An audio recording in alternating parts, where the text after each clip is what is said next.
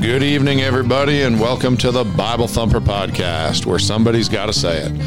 My name is Patrick Hayes, your regular host, and with me this evening, all the way down in Rosebud, Texas, is my good friend Caleb Jenks, who never fights with his wife.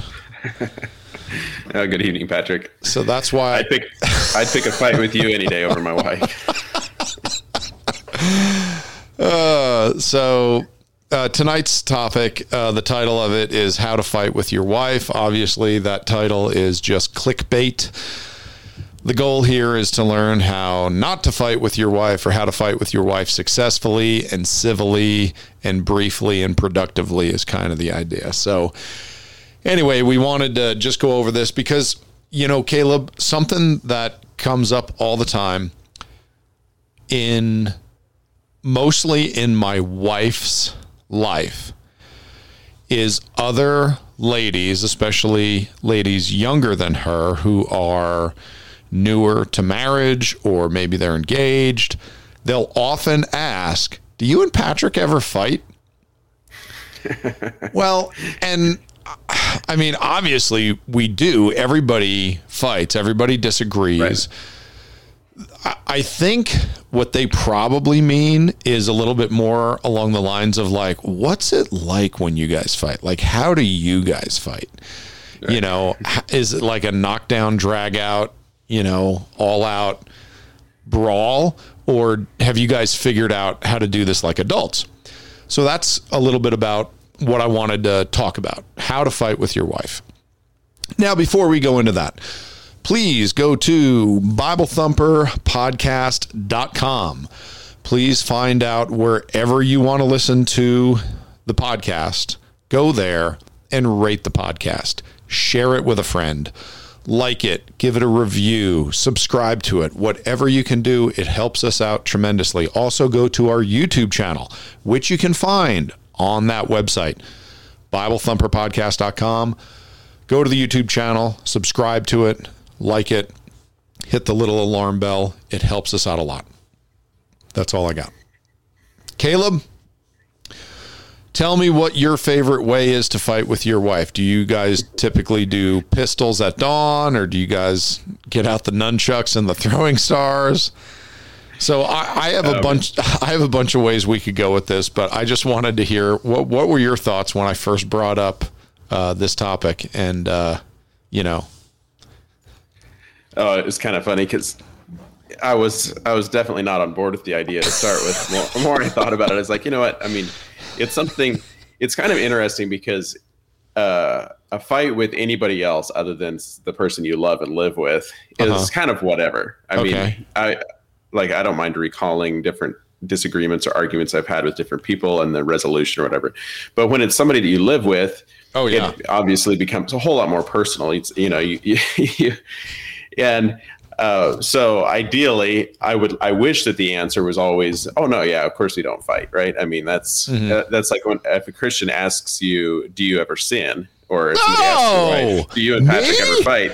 Yeah, exactly. Obviously, you want the answer to be no. When you first get married, you don't say, hey, will you marry me and come fight with me the rest of our lives? That's not the goal. Yeah. So you wish you didn't. But that being said, it's interesting because I don't like the term fight, but in all reality, I mean, that's what most people call it when there's a disagreement in the home. And I think there's a difference between fighting and conflict resolution. When you're actually trying to resolve a problem together as a team, that's totally different than going to war. Totally get it. Totally agree. Like I said, the title was for the purpose of clickbait. All right. Yeah. Anyways. So yeah, I guess, the truth of it is, I don't think that anyone who says I don't ever sin as a Christian, or I don't ever fight with my spouse, they're not being intellectually honest. I agree. It's just not the way that it goes. Everyone has disagreements. You always have your bad days.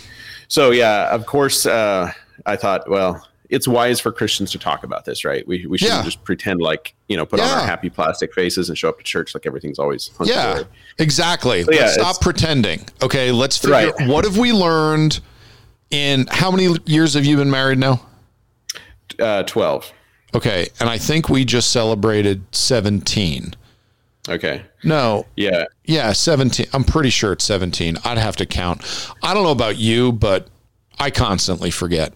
I'm like, okay, my oldest is 16, so I know it's more than that. Right. So it's like, is it 17 or 18? Yeah, so it'll be 13 years for us in April, so okay. 12 and a half.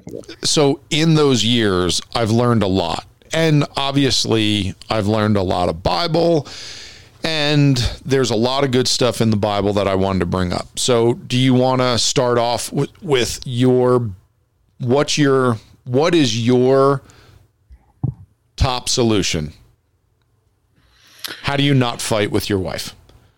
Just give me your top number one, and then I'll go. Okay, so since this episode has the risk of being audited by my your wife. I'm going to forward your wife. I'm going to give one caveat at the beginning of it, and that is, okay, so I aspire. There's we all have our ideals. Yeah, what you aspire to do and what you actually do in real life can be different from time to time.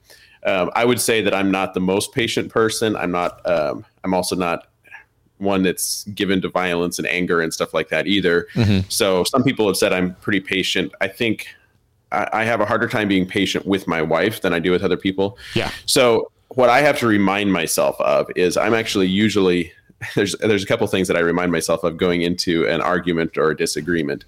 And I'm usually pretty good at being civil with anyone else outside of the home, outside of family. If it's somebody on the street that I disagree with, somebody that I don't care about, in the professional world, say clients, people that you deal with in business, you can deal with somebody and be cordial even if you don't care about them. It's harder once you get all wrapped up in emotions in a marriage to be as kind to your wife as you are to somebody else. So they fight on the dirty. Right. So on the I would say that on the non-Christian side of myself, if I'm coming into a fight, I'm not really feeling that much like a Christian at the time. I'm really not being led by the Holy Spirit. I'm upset. You're in the heat of the moment. I try to remind myself to at least be as kind to my wife as I would be to another woman. Like I need to at least treat her with as much respect as I would to somebody that I'm not married to. And so that's always my number one rule of thumb. Number two is obviously we are a team. The Bible says the two become one in marriage. Mm-hmm. And so a win for the team is not always winning the argument. So I try to remind myself of that winning an argument could be losing the fight if it causes a fight. So you got to pick your battles. Doesn't mean that I always just take everything, but I think that's good to remember that, if your wife is upset about the choice of clothes that one of your children's wearing or something pretty trivial, that's not a fight that I want to. If I win that argument, I really lost if I end up with a bad day with my wife. Like, I don't care what the kids are wearing. So yeah, picking your battles and trying to at least be as nice to them as you would in the profession, in your profession or something like that is two things that I oftentimes remind myself of going into a fight. It's a good idea because your wife is much less likely to call 911 and get a restraining order on you. Whereas people in the professional world, right. they're more than happy to do that if you start getting mean. Right. Okay, so here is this is one of the big things that I learned as far as helping to not fight with my wife. And that is to meet regularly. So my wife and I have a regular meeting every week. We set aside time and we said, okay, this is the day and the time that we're going to get together and we are going to just chit chat. And we have a regular meeting every week to discuss the family, discuss any of the problems we have with any of the kids, to discuss finances, to discuss the calendar, to discuss the vision that we have for the family. And that regular meeting has really helped us to get things that are on our mind out in the open and share it with the other person and get it done quickly rather than allowing stuff to build up. So if there's a problem, the longest that our problems will go before we confront them and we talk about them is 6 days, because on the seventh day, we get together and we talk about whatever's going on. In the Bible, in Proverbs chapter 29, verse 18, the Bible says, where there is no vision, the people perish. Now, that's a very famous Bible verse, but it is also very applicable, not just for a nation, not just for a church.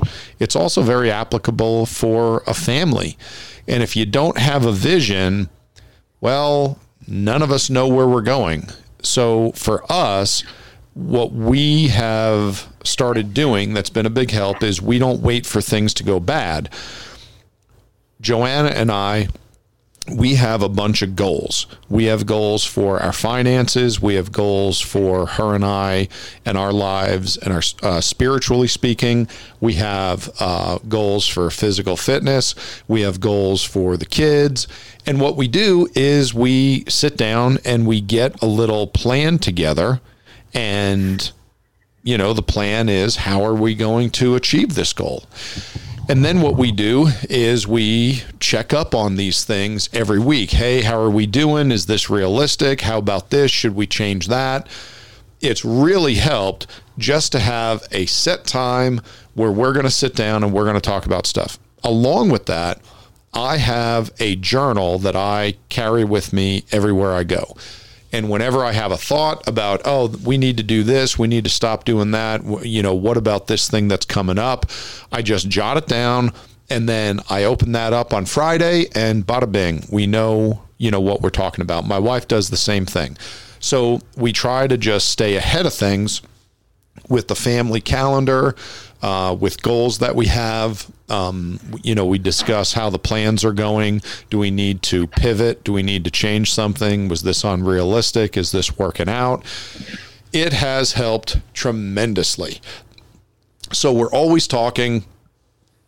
And because of that, it seems like we're able to avoid a lot of the problems. And like I said, have you tried the other way where you go for months, just to be more economical with it? Yeah, where you go like 2 or 3 months and without talking to your wife. Well, in the hopes that maybe you forget, you know, about half of it, and it's a non-issue by the time that you do get around to it. It's just self-resolved. Does that seem to work or have you experimented with that? We have tried that. We actually have a few couples that we're friends with that have been trying that for years. One of them, and they're still couples. No. One got divorced about 3 weeks ago. It's final, and the other one is currently in counseling, getting ready to get a divorce. So we do have some experience with that. That's always a good time to go for counseling too. Is when you're going through the divorce, ready for the divorce, right? Yeah, you can always on the build up to the divorce. How do we make this divorce as smooth as possible? So what I tell people a lot is that a goal without a plan is just a dream. And it's not going to happen. It's just, you know, hopes and dreams. We have to have a plan. We have to have a practical system in place that's going to help us to achieve or move this plan forward so one day we can achieve the goal.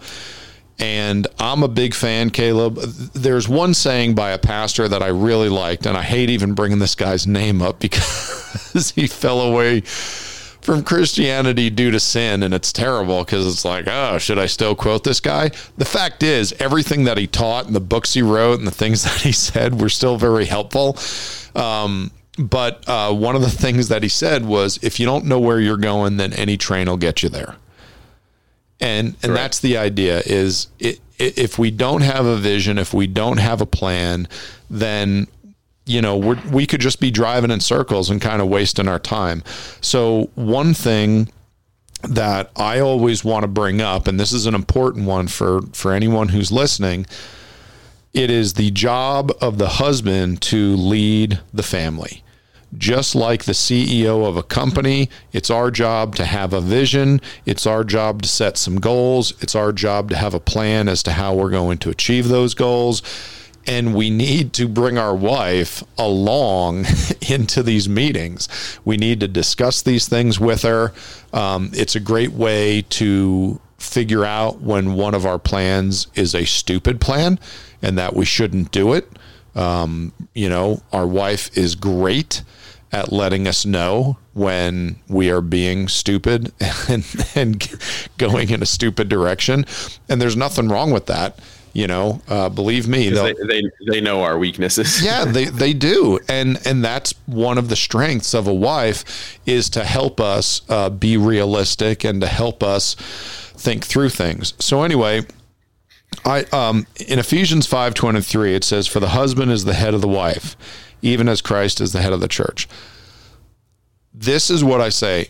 If the house is not orderly, if the house is not organized, if the home and the family does not have goals, do not have plans in place, it's the fault of the husband. It is our job to lead our home.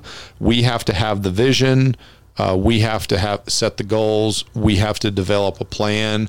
We need to bring our wife along with us, and we need to get together, husband and wife, and share that vision.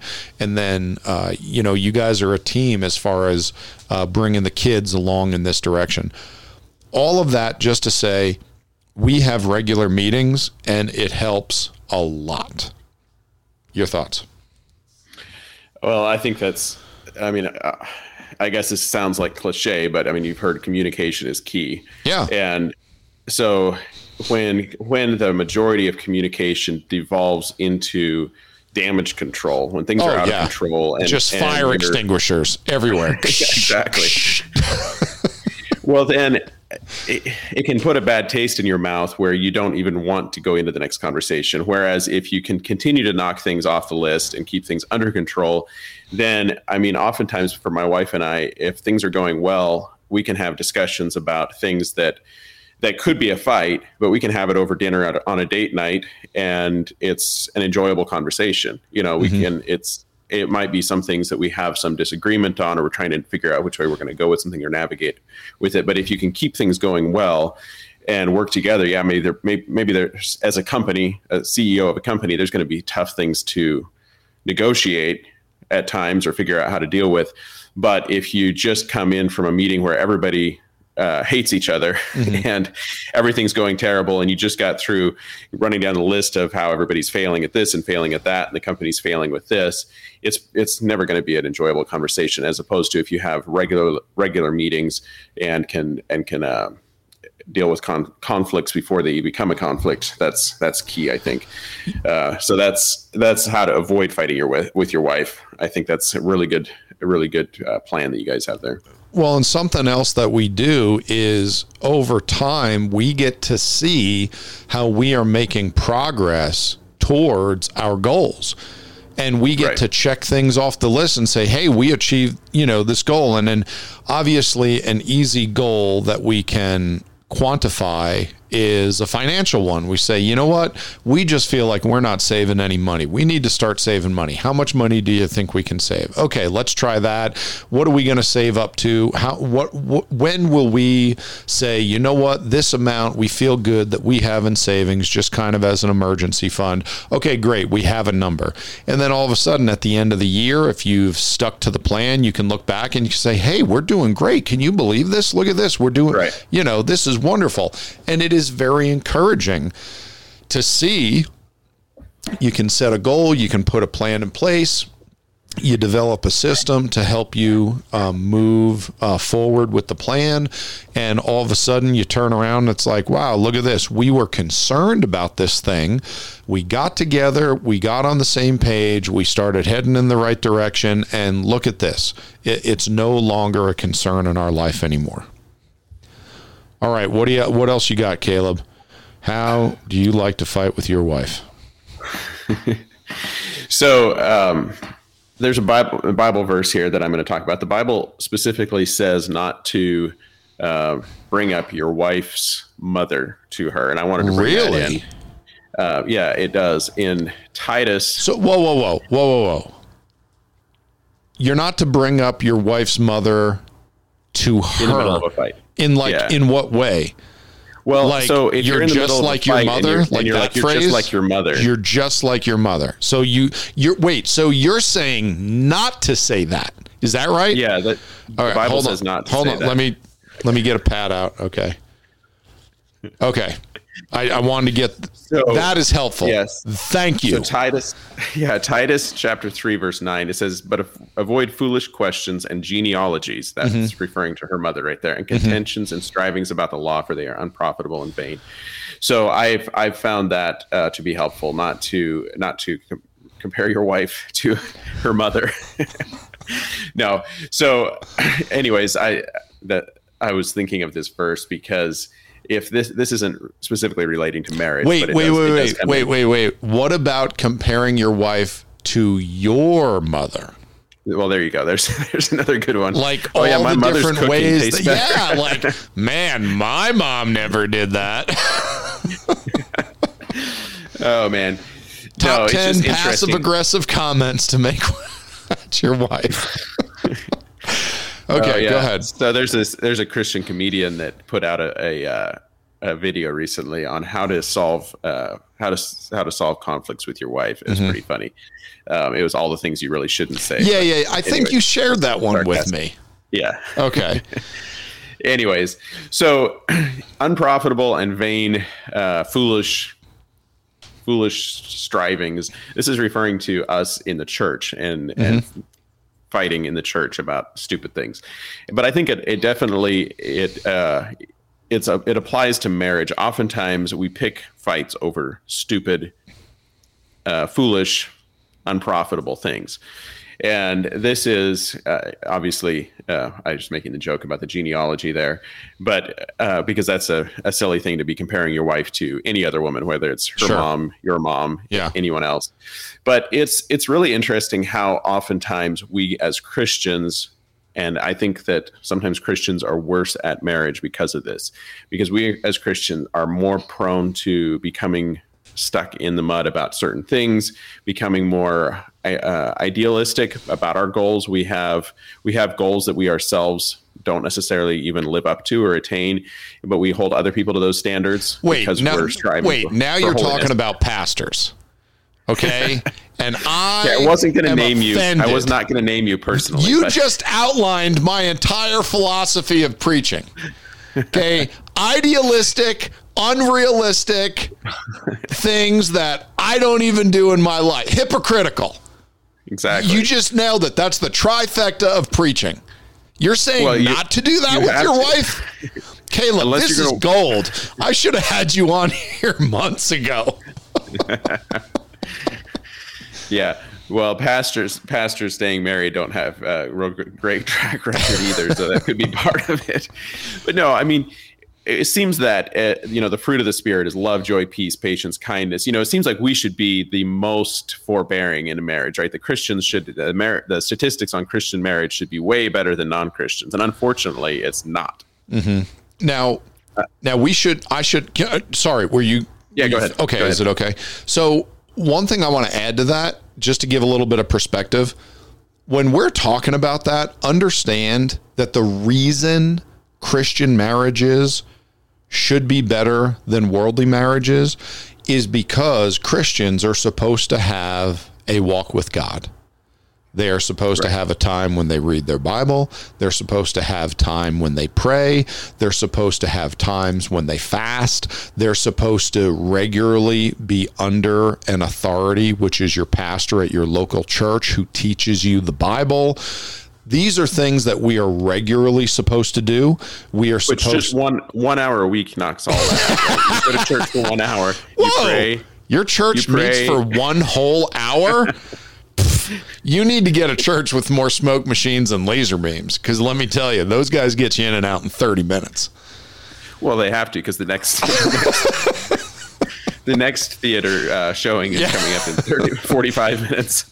So the idea is, if we are doing those things and we are taking our relationship with God seriously, we are going to be under conviction of the Holy Spirit when we act like a jerk, when we are impatient, when we're doing all these things. To be honest with you, Caleb, I'm not even kidding you. One of the main reasons I think divorces in Christianity are the numbers are just as bad as the world. One of the number one reasons, I don't think most Christians are saved. Right. I am every day I lose faith in Christians actually being saved. And I think that's the problem. There's no Holy Spirit in a lot of people.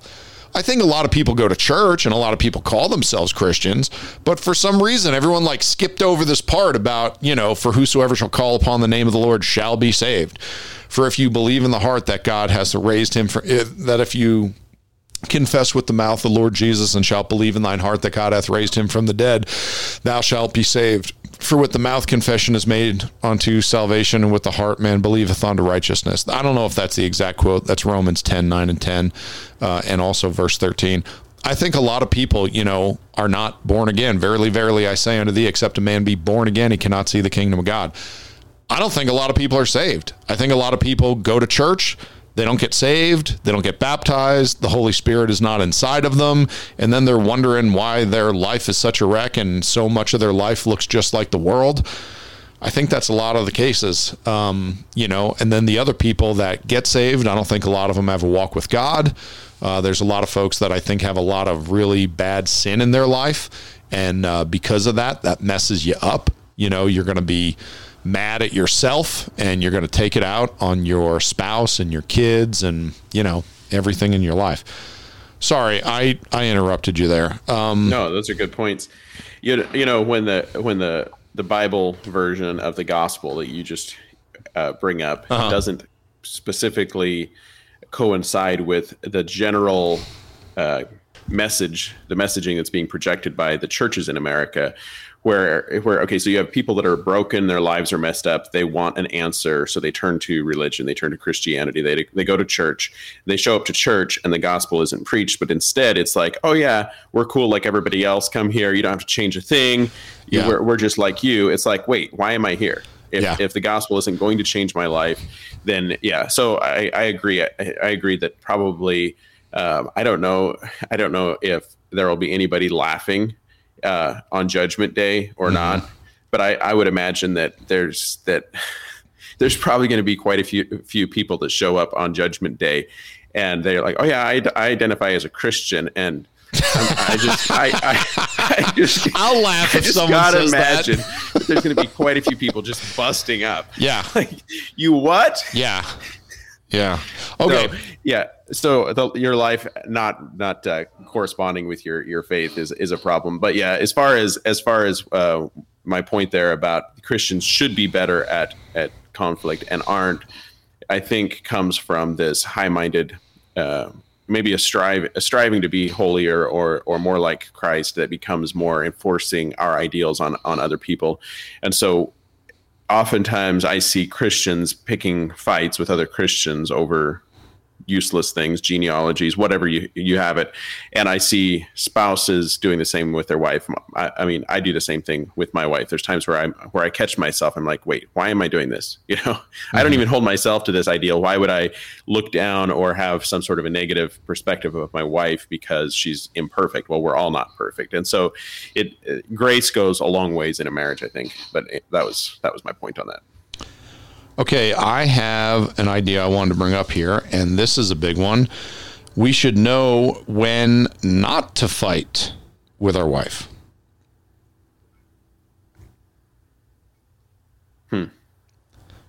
I think way too many people don't recognize when it's a bad time. Okay, have you ever heard the acronym HALT, H-A-L-T? No.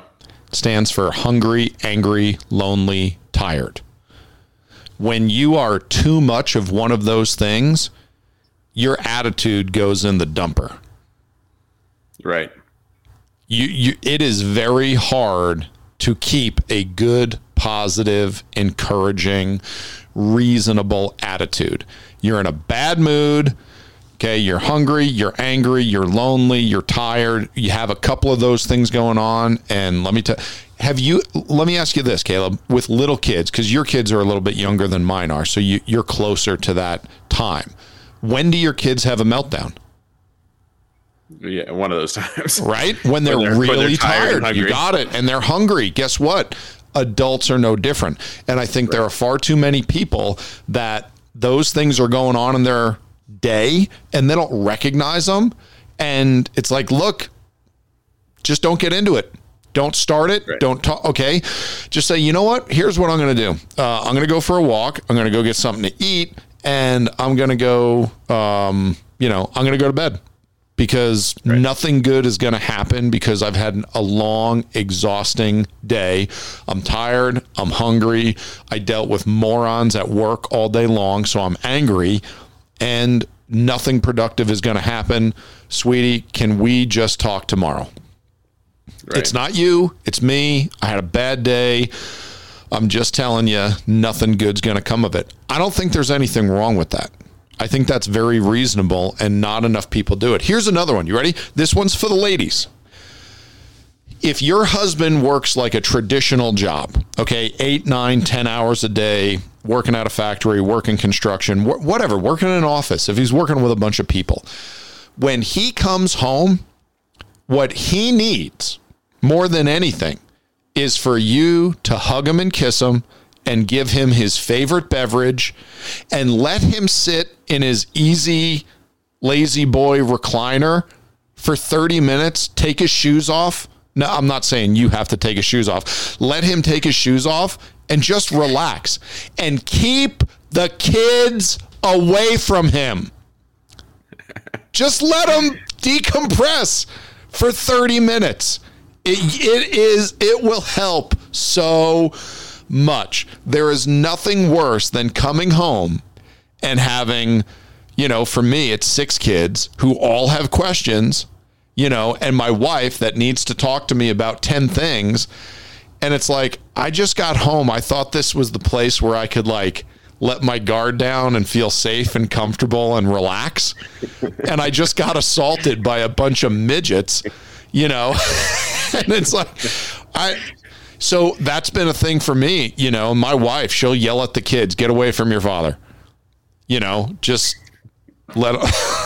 we're going to give him a glass of iced tea. He's going to take off his work boots. He's going to go take a shower. We're all going to shut up and just leave him alone, for half an hour.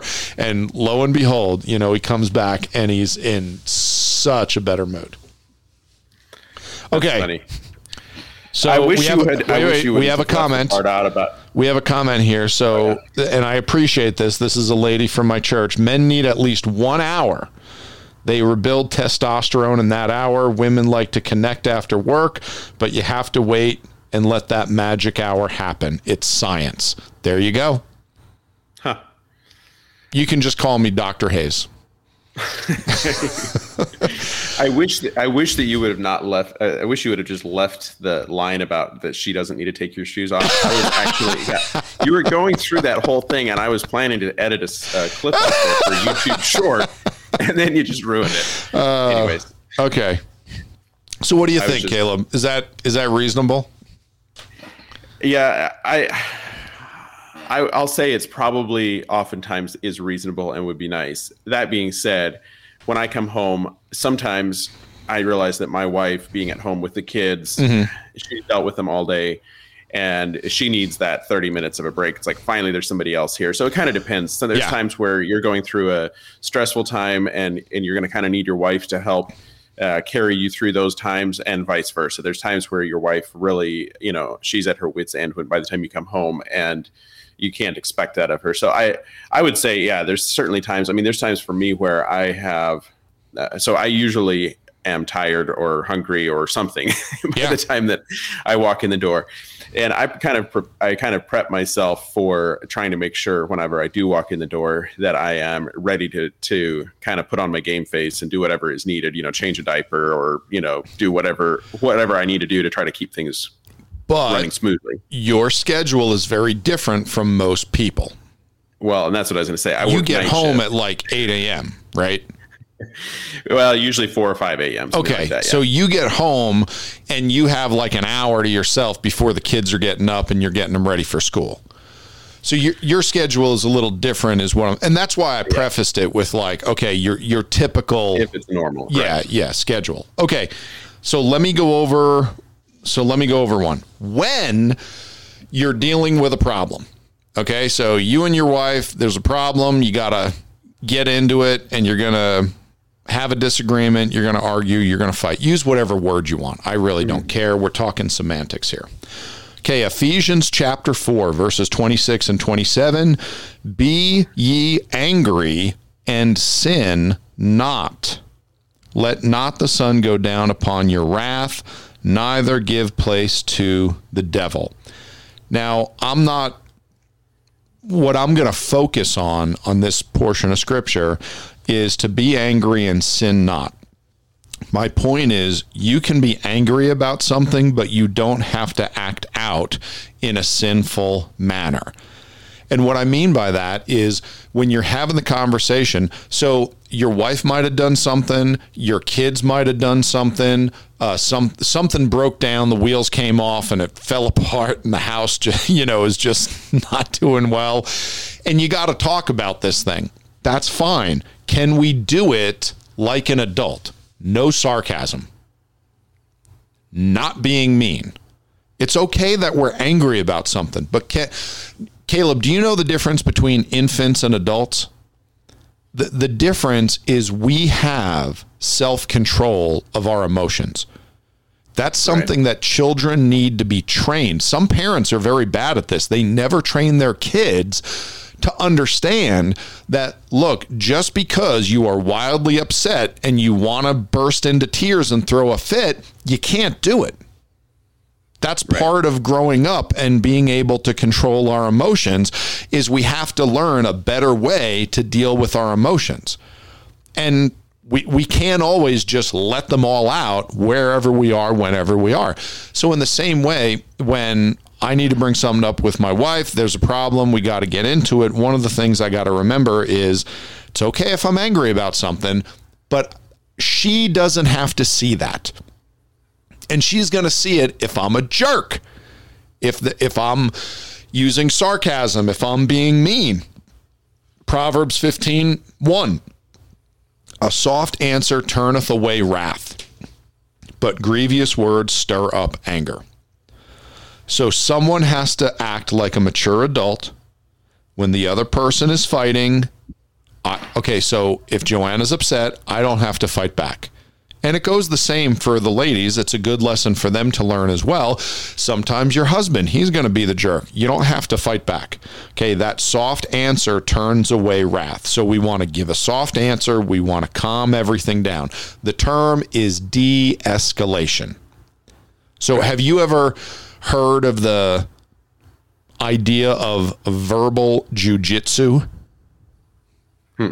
So when someone gets in your face and gets upset with you.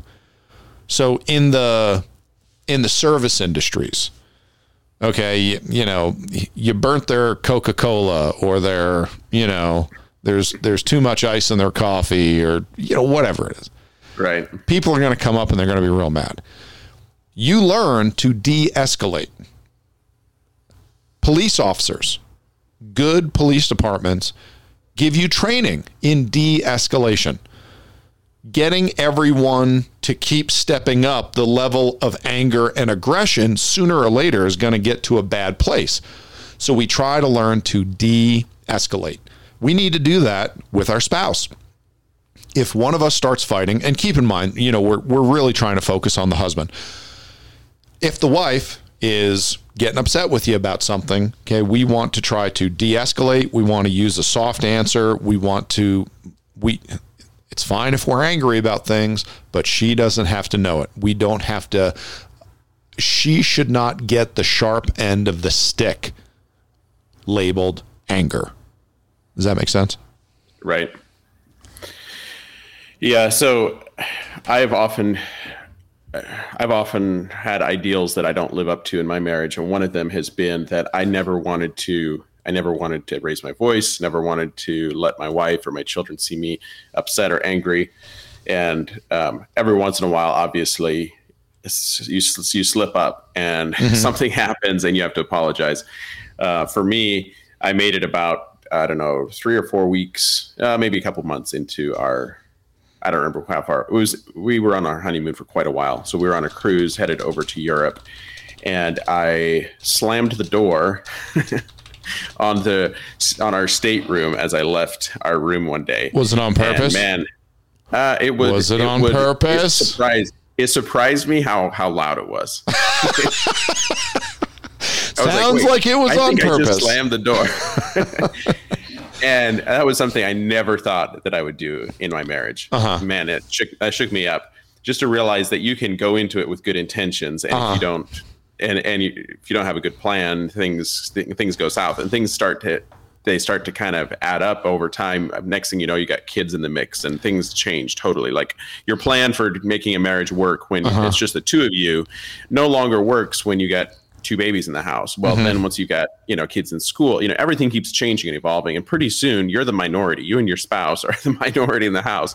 And there's so many different elements that come into play that you have to be intentional about having a plan and not getting angry over things when they're not going well. Proverbs 29:22 says, "An angry man stirreth up strife, and a furious man aboundeth in transgression." And it's just something that I've never wanted my wife and kids to always think of me as an angry person. I want that to be not that I don't get angry about things, but I definitely want that to be out of the norm for them. I don't want them to think of me as having an angry disposition. Remember how my kids always look back and be like, "Oh yeah, my dad was a really angry man." Of course you get mad sometimes, but to me, living in anger. Old dad, the door slammer. Yeah, I remember him. So I think living in anger is and being an angry person is different than occasionally getting agitated, occasionally getting upset about something. There's something different. If you recognize that you're always angry and that you're just kind of people know you as an angry person, always being mad about things, you probably have a personal issue, and it's not a marriage problem. It's a you issue. It's a personal issue that you need to deal with on yourself. And I don't think there's any possible way to fix a marriage without dealing with, you can't always try to fix the problems that are between you and your spouse if you're not willing to deal with the problems that you have personally. And I know we had an episode recently on mental health and dealing with your own issues, but I've seen a lot of Christians that continue to go to the altar, continue to pray, continue to talk to their pastor about issues that they have in their marriage, when it's pretty easy from the outside looking in to tell who's the problem in the marriage. It's pretty easy for anybody else to see it. It's pretty easy to see that they probably need. Yeah. Can I render a guess here? Is it the door slammer? Is he the one that's the problem? Well, at times for sure. Yeah. So yeah, if you won't deal with those issues that you have on a personal level, you can't get anywhere with trying to well, I'm not saying you can't get anywhere, but it's a lot harder if somebody's not willing to deal with their own issues to then come together and solve as a team. It's a very good point. If you are going to be a habitual door slammer, there is very little chance that your relationship is going to work between the two of you. Fair enough? Exactly. Yeah. I feel like I've earned myself a new nickname. I'm glad to hear that you've never slammed a door. I am so glad you pointed out one weakness of yours one time in your life that was accidental that I can lord over you for the rest of my life. Exactly. Okay. I think that everything you said is a really good point. And keep in mind, what we are trying to do is we are trying to help people where there is a husband and a wife who both love each other and they don't want to fight, or they want their fighting to be better and nicer. That's what we're trying to do. This conversation isn't for the two people whose lives are just a train wreck and there are lots of things that they need to get right in their own life before they can be a part of a productive and successful couple. That, we can only conquer so many mountains in this one podcast. Right. Okay, Caleb. One thing that, again, and this is just kind of going along with the idea of when we're fighting, and I brought up the idea of don't be mean. There is a good Bible verse for this in Proverbs chapter 25, verse 11. It says, "A word fitly spoken is like apples of gold in pictures of silver." So I'm going to say something here, and husbands, you need to listen up. This is the truth. If my wife gets mad when we are fighting, she gets mad at me for something I said, or my wife starts to cry, it's my fault. That's the deal. I didn't handle things well. It's my fault. There is a better way to say something. Maybe I shouldn't have said anything at all. Maybe it wasn't helpful. Maybe it wasn't kind. Maybe it wasn't necessary. Proverbs 25:11, a word fitly spoken is like apples of gold and pictures of silver. When we do well, the reaction we get tells us that we're doing well. It's obvious when we're going down the right path or when we are escalating the problem. We are instigating a fight. Our feelings are hurt, so we need to be mean back to somebody. Caleb, do you know what a sign of strength is for a man? It is the restraint of that strength. Strength is not demonstrated in its use. Strength is demonstrated in its restraint. And it doesn't help me. It doesn't help the situation. And it doesn't prove that I am special or smart or talented if I am able to vanquish my wife in a conversation. Right. If we're fighting, the goal isn't that she cries and runs off and I'm like, ha, I win. I mean, that's not a success. The whole idea, okay, we are commanded to love our wives, Ephesians chapter 5. That means we can't be a jerk. We can't instigate a fight. We must love our wives even when they are unlovable. As a matter of fact, you ready for this, Caleb?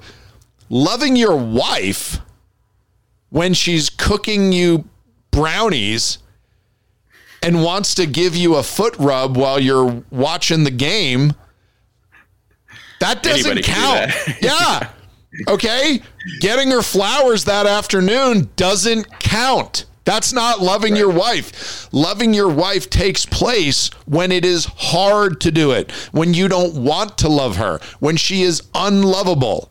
That is when we demonstrate love to our wives, not when she is just, the sweetest thing in the world and she's going out of her way to make our lives wonderful because it's our birthday. Right. So that's something that we have to remember. How am I treating my wife? How am I acting in this fight? Am I escalating or de-escalating? How does she respond to everything that I say? If she's getting more and more mad, if she bursts into tears, and let's face it, okay? If I'm going to slam the door on my wife, she's going to cry about it, okay? Caleb drove his wife to tears. That doesn't make him a bad guy. He learned from that situation. He's probably a better man for it, okay? I just wanted to stick up for you there at the end, Caleb. Yeah, I would recommend at the end of each thing to bring that back up and figure out how to work that in. That's in case my wife does, for some reason, tune into this podcast episode at some point to audit. We are pulling for it. We're all going to pray for you. Okay, that's what we're going to do. Okay, just remember, we are on your side. We're not with the door slammer. Oh man! So a couple things there that you brought up that I think is so. As far as restraint, I was watching recently. I was watching some videos of some of what's going on in Israel and how these so-called men, these male childs that went around as Hamas terrorists and ransacked and killed and raped and mistreated women, took back hostages that were women and children. And I was thinking how it is very different in Christian and actually modern. Thankfully, we in our kind of the modern age that we live in, it's not always been this way. There's been a lot of barbarians for years that had absolutely no standards, no problems with mistreating people. Yeah, but we have values as Christians. We have biblical commandments to stick up for and protect our wives and our children, and as a man, physical violence, to see a man resort to physical violence toward a woman or a child is such a reprehensible, horrible, repulsive thing that it makes me want to go join the IDF to go fight against Hamas and take out a bunch of those terrorists. There's something about it that no matter what the values are, no matter what the fight is over, when a man doesn't restrain his strength and is willing to get physical or harm somebody, and obviously this is an extreme example of it, but it is so, and this is why I brought up the anger thing, it is so horrible to me to see a marriage where the husband does not restrain himself and allows himself to his anger to get the better of him, and he becomes a threat in a physical way or whether it's emotional or whatever, where he becomes an unstable condition in the home where you wonder if the woman is safe. That is the last thing that you ever want to be as a man. You should always have control over yourself. You're the only one that's responsible for that. So I think what you brought up there is very wise, as far as I think that's the worst trait that you could have as a husband is unrestrained strength and being given to a hot temper. Mm-hmm. I've been too close to too many marriages that were broken up because of this. And my only regret was that the wife wasn't able to get out of it sooner because the husband just couldn't control his temper. And eventually, it ruined their marriage. Another thing that you were discussing there, which I think is probably foreign to most people. So you brought up earlier this idea of leading out as the husband and having a plan for your marriage and a plan for your family and a plan for day-to-day things. And this is something that I've learned the hard way, and I'm still not good at it. And you're whatever, 5 years ahead of me in marriage. It's easy for a husband to wait to step up to the plate for some tasks in the family that maybe you would think, oh, this kind of falls on my wife, whatever it might be, cooking, cleaning, things like that. If you see your wife slacking in something, failing in something, it's easy to wait till something becomes a disaster before you step in, and then going in the kitchen and rage cleaning when your wife forgets to do the dishes is not entirely helpful in a marriage. So there's times where, especially if your wife is pregnant or you're going through hard times, there's times where we need to step in and fill roles that we don't think is necessarily always our job. And it's not like that's always going to be your job, but there's going to be times where your wife is going through a downtime in her life. And as a husband, sometimes we have to carry her through those times and be there to be strong. And there's times where she's strong for you, where you're dealing with, whatever it is, stress, depression, anxiety, different things that you could be dealing with personally. And your wife steps up to the plate and handles some things for you. So it's kind of interesting how blindly young people go into a marriage. And I was thinking of this as you were talking. You go into a marriage blindly hoping for the best. And that hope is a fairy tale if there's not a plan to get you there. And you just see people get further and further and deeper and deeper. And I've seen it in my marriage where it's like every once in a while, it's like, holy cow, this never was an issue before. And now it's like, the whole scenario changes, and now you've got children in the mix. You've got your life evolves and changes, and if you don't have a plan, I think that's super important. So you can continue on to your next point, but I was just thinking that is actually a pretty foreign idea, I think, for most people, because men are told that you can't lead out. You always meet in the middle. You meet halfway on everything. Your wife is just, she needs to get paid as much as you do. She's a feminist, and you need to figure out how to make this thing work where there's nobody in the lead. Well, if the guy that's in the lead, if the husband is in charge, you also have to be willing to do the dirty work or the hard things that you don't want to do, and lead by example in that way. Yeah. What you were talking about, there are going to be times when you really need to be observant. You need to see how your wife's doing. One more reason these regular meetings are really good is because I am oblivious, right, to so many things. So when I can meet and talk more regularly. And we do it once a week, but there's nothing wrong with us sometimes having, you know, an extra meeting to talk about something. We might do that before we go to bed or you know, or early in the morning, you know, over coffee. Whatever the case is, if you're able to see your wife's having a hard time, she's going through some stuff, you know, for me, I've had to say, okay, well, what can I do here? So here's what I'm going to do. You know, this night of the week, I'm going to make sure that I don't do anything else. I'm going to be home. I'm just going to work on the house. I'm going to sit upstairs and I'm going to get the laundry out and I'm going to fold laundry, you know, for several hours just to try to help you get caught up so that you don't feel so overwhelmed, you know, the next morning because, you know, things are busy and stuff's going on with family or whatever it is. It doesn't matter what it is. It's a really good point. You got to remember, fellas, we're called men because it's hard. Okay, if it was easy, they would, whatever, call it snowboarding. You know, so it's hard being a man. And it's okay when things are difficult and you're already working a lot and you got to add more onto it. So what? You know, that's our job. You ever have to pull a double shift? You know, you ever have to do it for an entire week? Okay, that's our job. Right. And I can tell you this, what's really hard for guys is to think that I would take off of work in order to help my wife with whatever's going on and whatever she's going through. Because in a guy's brain, we never take off of work. Work is the thing that gives us our self-worth. That's where we find our value. That is the one thing that we feel we are in control of, and that's how we contribute. So we always do that. There's nothing wrong with taking a day off. Hey, you know what? I'm going to take a day off, a Monday or a Friday. We're going to have a 3-day weekend, and I'm going to help you catch up with whatever you want. Okay, that's what I'm here to do. Just make me a list of chores and bada bing. That's what I'm going to do. That's also, you want to know how to, you know, just make your wife not only love you, but go around town and start bragging to her friends and the ladies at church about you. Tell her, hey, do me a favor.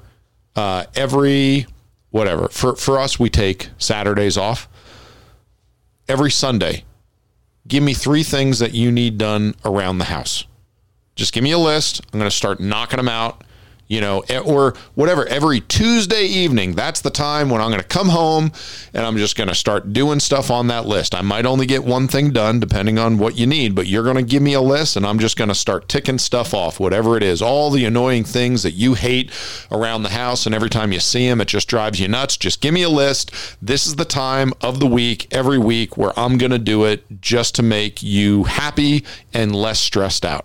Your wife will flat out kiss you on the mouth and brag to all of her friends about what a great husband you are. And every single guy at church will hate you because they don't do that. And, you know, your wife is telling their wives about how awesome you are. And they're going to go home and complain to their husbands about how they suck and they're lazy and worthless. And you're going to walk on water. I'm telling you, go ahead, give it a shot. All right. I had one. We are nearing an hour. So go ahead.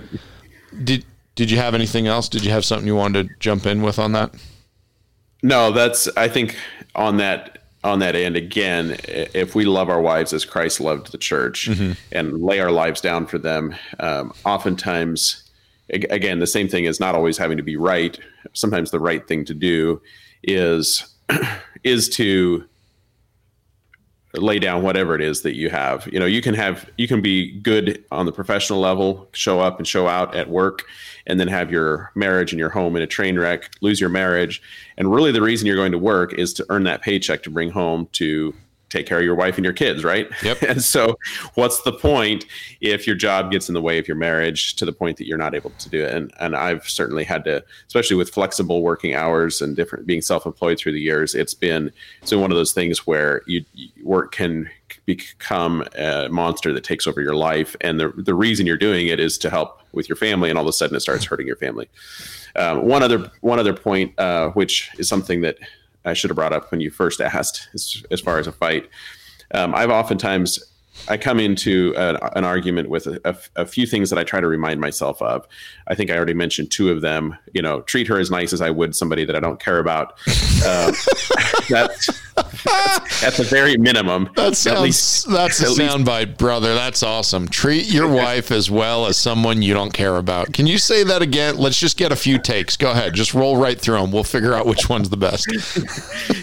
Yeah. So I think I already kind of broke that down earlier, but yeah, if I'm going to, I need to at least treat her as nice as I would somebody that I could care less about in the professional world. So hopefully you can get your soundbite out of one of the things that I said there. Another point is that I hadn't made, and that is when you come into an argument, you're going to find it pretty easy to find what you're upset about in them.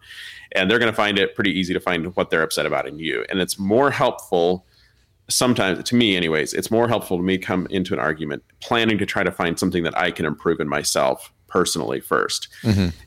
and say, is there something that I've done on a personal level that has possibly contributed to this conflict or to this issue that we're dealing with that I could do better with, regardless of what my wife could do better about. Try to make a note of something or even ask. And sometimes I probably could take a good guess and read between the lines of what I've done that would annoy my wife. And so sometimes if you don't know, but you have a good idea, sometimes bringing something up that you think that you could have done better, or you should have done better, or asking first off before you ever get far into the fight. I found that it sort of it signals to them early on that, okay, I'm not here to fight unreasonably. Okay, yes, maybe we have a disagreement, but I'm willing to be reasonable about the fact that I realize there's things I could do better. I shouldn't have done this. I shouldn't have said that. I could do this better. And it really, that's for me, the number one way that I can start de-escalating a fight is kind of take the first step in acknowledging, like at the end of a fight, somebody's going to have to apologize. Somebody's going to have to say, okay, yeah, I shouldn't have done that. I shouldn't have said this. So be the first one, be the man and be the first one to step up and try to take that. And it really helps set a tone for the whole discussion after that. If you're willing to have some acknowledgement of the fact that maybe you could have done something better or different. That's a good point. I'd like to add something on top of that. Phrase that I've always liked is don't try to be right. Try to solve the problem. Right. Like, think of it as you guys are a team. Okay, you work for a company. Okay, you guys are working for God. And there's a failure in the family somewhere. Okay, what can we do to fix this? What can we do to make this better? What can I do to help you with this? And I've had to say that because sometimes I'll bring up an issue, and I can feel my wife getting a little bit defensive, and I'll go, whoa, sweetie, I'm not mad at you. I'm not upset that this happened. I'm not trying to blame you. I mean, let's face it. It was her fault. Okay. In this situation, but that's fine. I'm not, that's not the point. What I'm saying is we both don't like the way this turned out. Okay, what can I do to help you with this so that it doesn't happen again? That's the goal. The goal isn't to, point fingers and be like, okay, 1 point for Patrick, Joanna messed this up. The goal is to try to make the thing better so it works out the way you both want in the future. It's not about trying to be right or wrong. It's about the two of you working together to, solve a problem and make it better. All right, I just wanted to bring up one verse, mostly because we are, 5 minutes past an hour. I don't want to go 2.5 hours tonight, so I'm going to skip a lot on the notes. But there is one verse in Colossians chapter 3 that I wanted to read through. It's actually 3 or 4 verses. In Colossians chapter 3, starting in verse 12, it says, "Put on, therefore, as the elect of God, holy and beloved, bowels of mercies, kindness, humbleness of mind, meekness, long-suffering, forbearing one another and forgiving one another. If any man have a quarrel against any, even as Christ forgave you, so also do ye. And above all these things, put on charity, which is the bond of perfectness, and let the peace of God rule in your hearts, to the which also ye are called in one body, and be ye thankful." Now, these verses are talking about conflict between you and anybody else. Obviously, we can apply these to a conflict between us and our spouse. So if we are supposed to do this when quarreling with others, how much more should we behave this way when quarreling with our wives? And the portions of the scripture here that really stuck out to me that I underlined are mercy, kindness, humbleness, meekness, long-suffering, forgiving one another. So my job is, and one of my favorite Bible words is this word long-suffering. Whenever I read in the Bible, God is long-suffering with us. He was long-suffering with the nation of Israel again and again and again and again. And when we read about the nation of Israel in the Old Testament, it is a picture of the individual Christian that God is dealing with in modern times. Now, I am not saying that me, the individual Christian, is the nation of Israel. That is not what I'm saying. What I'm saying is, it can be the nation of Israel, but the nation of Israel can be personified. We can anthropomorphize the nation of Israel and look at it as the relationship between God and a person, me. And just like when the nation of Israel would fail, and then they would get right with God, and they'd fail again, and they'd fail again, it would go on, and God was constantly long-suffering. He would suffer their iniquities for a long time. He wanted things to go well, so he would have patience and put up with so much disobedience. In the same way, I have to have this idea with my wife. If my wife has a bad attitude, if my wife is failing in some area, if my wife is just careless and, is being contentious, I have to be long-suffering. I have to be meek. That means I have to think less of me and more of others. I have to have mercy and kindness. I need to be humble. I need to forgive them. These are the things I need to do when I have a conflict. The King James Bible word is a quarrel. Whenever I am quarreling with my wife, I need to act in these ways. This is what God commands me, and I have to forgive her because, as I remember here, even as Christ forgave me. And here's something to remember. When Christ forgave me, he didn't bring it up again. Jesus wasn't like, hey, remember back when I was on that cross? I forgave you for all that nonsense you did all your life. He doesn't bring it up again. Okay, he's like, nope, we're forgetting that stuff. We are moving past it, and we are going to figure out a way where we can just do better. So that portion of Scripture, Colossians chapter 3, verses 12 through 15, I really think is a good portion of Scripture for husbands to read and just to remember we need to treat our wives the way that God commands us to treat anybody in the world whenever we're having a problem. It certainly extends to our wives. It is our fault as the husband if things are falling apart in our home, in our marriage, if we're constantly fighting. We are the ones that God put in charge, so we need to take the reins and we need to get the ship back on course. We need to work as hard as is necessary, put in whatever amount of time and money is required. We have to pay for professional help if that's what's needed. We have to do whatever we can, whatever we must do in order to get our family doing well. It's our job. God's not going to ask our wife to stand before him and explain a failing home and family one day. He's going to look to the husband. So we need to learn how to do this. Your thoughts, Caleb, as we close? Yeah, I think taking the seriousness that you just outlined there, as far as it being your job, and I've brought this up to my wife multiple times when we were having a discussion or disagreement about something. That, listen, in my mind, you brought up the fact that you're on a team like you would be in a company. Mm-hmm. Well, in the case of a team with marriage, the biblical marriage that I believe in is that it's not only I'm a team member of a company, but the company owns me. Like my marriage, when I signed up for marriage, I belong to my wife, she belongs to me, and this is a forever covenant. I don't see divorce as a way out. And when you take that off the table and you realize that that's not an option to fail in that way, and you're stuck with it, and it puts a totally different light on it. And I think that's something that has possibly been lost, at least in the American church, is divorce is so common. It's like, well, if all else fails, I can always get a new wife.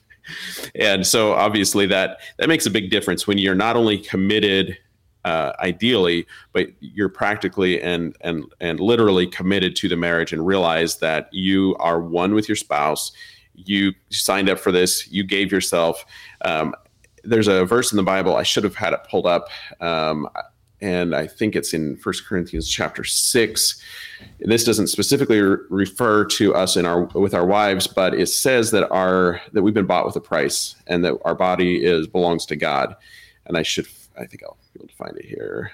1 Corinthians 6, verse 18 says, "Flee fornication. Every sin that a man doeth is without the body, but he that committeth fornication sinneth against his own body. What, know ye not that your body is the temple of the Holy Ghost, which is in you, and ye have God, and ye are not your own? For you are bought with a price. Therefore glorify God in your body and in your spirit, which are God's." Reminding yourself of this, and for me, reminding myself of this, that I am not my own. I've been bought with a price. As far as my walk with God, there is some similarity to a marriage and to a covenant with God. And so when you go into a conflict with anybody else in the world, realizing, hey, they can insult my body, they could insult, they could wrong me, they could steal from me, they could hurt me, and yet it's just my body, which does not belong to me. It's been bought with a price. I belong to God. It puts a different light on that conflict at that point. And the same thing goes for a marriage as well. When you realize that you belong to God, but you also belong to your spouse, I think it really puts a different, when you take that ownership aspect out of it, you don't necessarily own your ego. You don't own your reputation. You don't own, if your wife thinks something that's inaccurate of you, your pride and what you want, what you wish people think about you, that does not belong to you either. It belongs to her and it belongs to God. You've been bought with a price. And so that really makes a difference for me when I am going through an argument, to remind me of some of those things. It's not only, it's a blessing when you think of it. When you're owned by God, when you have been, when God gives, when you're dead to sin and you're alive in Christ, that's a huge blessing. And it gives you a new lease on life. The same thing with a marriage. There's a lot of blessing in a marriage. And I think that we can enjoy that when we realize that we are one. We belong to each other, and there's no competition at that point. You can't compete with your wife when you are both one and you belong to each other. He that findeth a wife findeth a good thing and obtaineth favor of the Lord. I don't remember where that is. It's somewhere in the Proverbs. Proverbs 18:22. It's a good one. Caleb, you brought up something, and I don't want to get sidetracked into a discussion on divorce, but it's so easy to do because every single Christian in the world knows like 5 people who are, going through a divorce, and some people that just finished up a divorce, and other people that are headed for a divorce. And I've often wanted to ask, kind of take a survey and ask this question, but at the same time, it doesn't seem reasonable or tactful. But I've wanted to talk to Christians who have gotten a divorce and ask them, hey, when you got married, did you ever consider that divorce was a possibility? Well, no. I wasn't thinking of that. Okay. And did you mean the vows when you got married? Yeah. All right. So what happened? Right.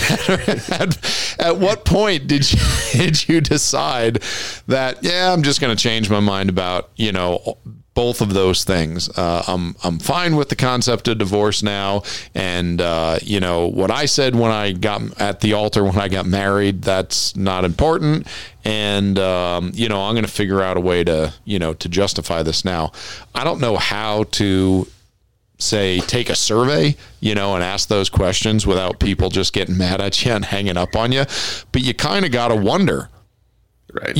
So obviously there's a point in someone's life when they decide you know what? I don't care. I'm just going to go ahead and I'm going to talk about the D word. We're going to go ahead and get a lawyer involved, and we're going to do this thing, rather than my marriage is broken and I'm going to fix it. I'm not just going to throw out the car and get a new one. I'm just going to go start getting the oil changed, and I'm going to start, paying whatever it is to get the parts fixed so we can get this thing running right again. Caleb, yeah. I'm going to tell you a quick story, and then we should really go, because we're at an hour and a quarter. I had someone talking to me, this was many, many, many years ago, and they were explaining to me a concern that they had about the person that they were expecting to propose to them. Okay, so this was a young lady. And she explained a story to me about, something that she had heard about her boyfriend and in one of his previous relationships. And, apparently him and his girlfriend, were having a knockdown, drag out fight, and they were yelling at each other. And anyway, they broke up, and it was a real ugly scene. And I guess, he, told her to get out, and, he, grabbed a bunch of her stuff and threw it out on the lawn. And she was like, oh, if he ever did that, to me, I wouldn't put up with that. I would leave him. I said, well, then you shouldn't get married. Right. And she said, what?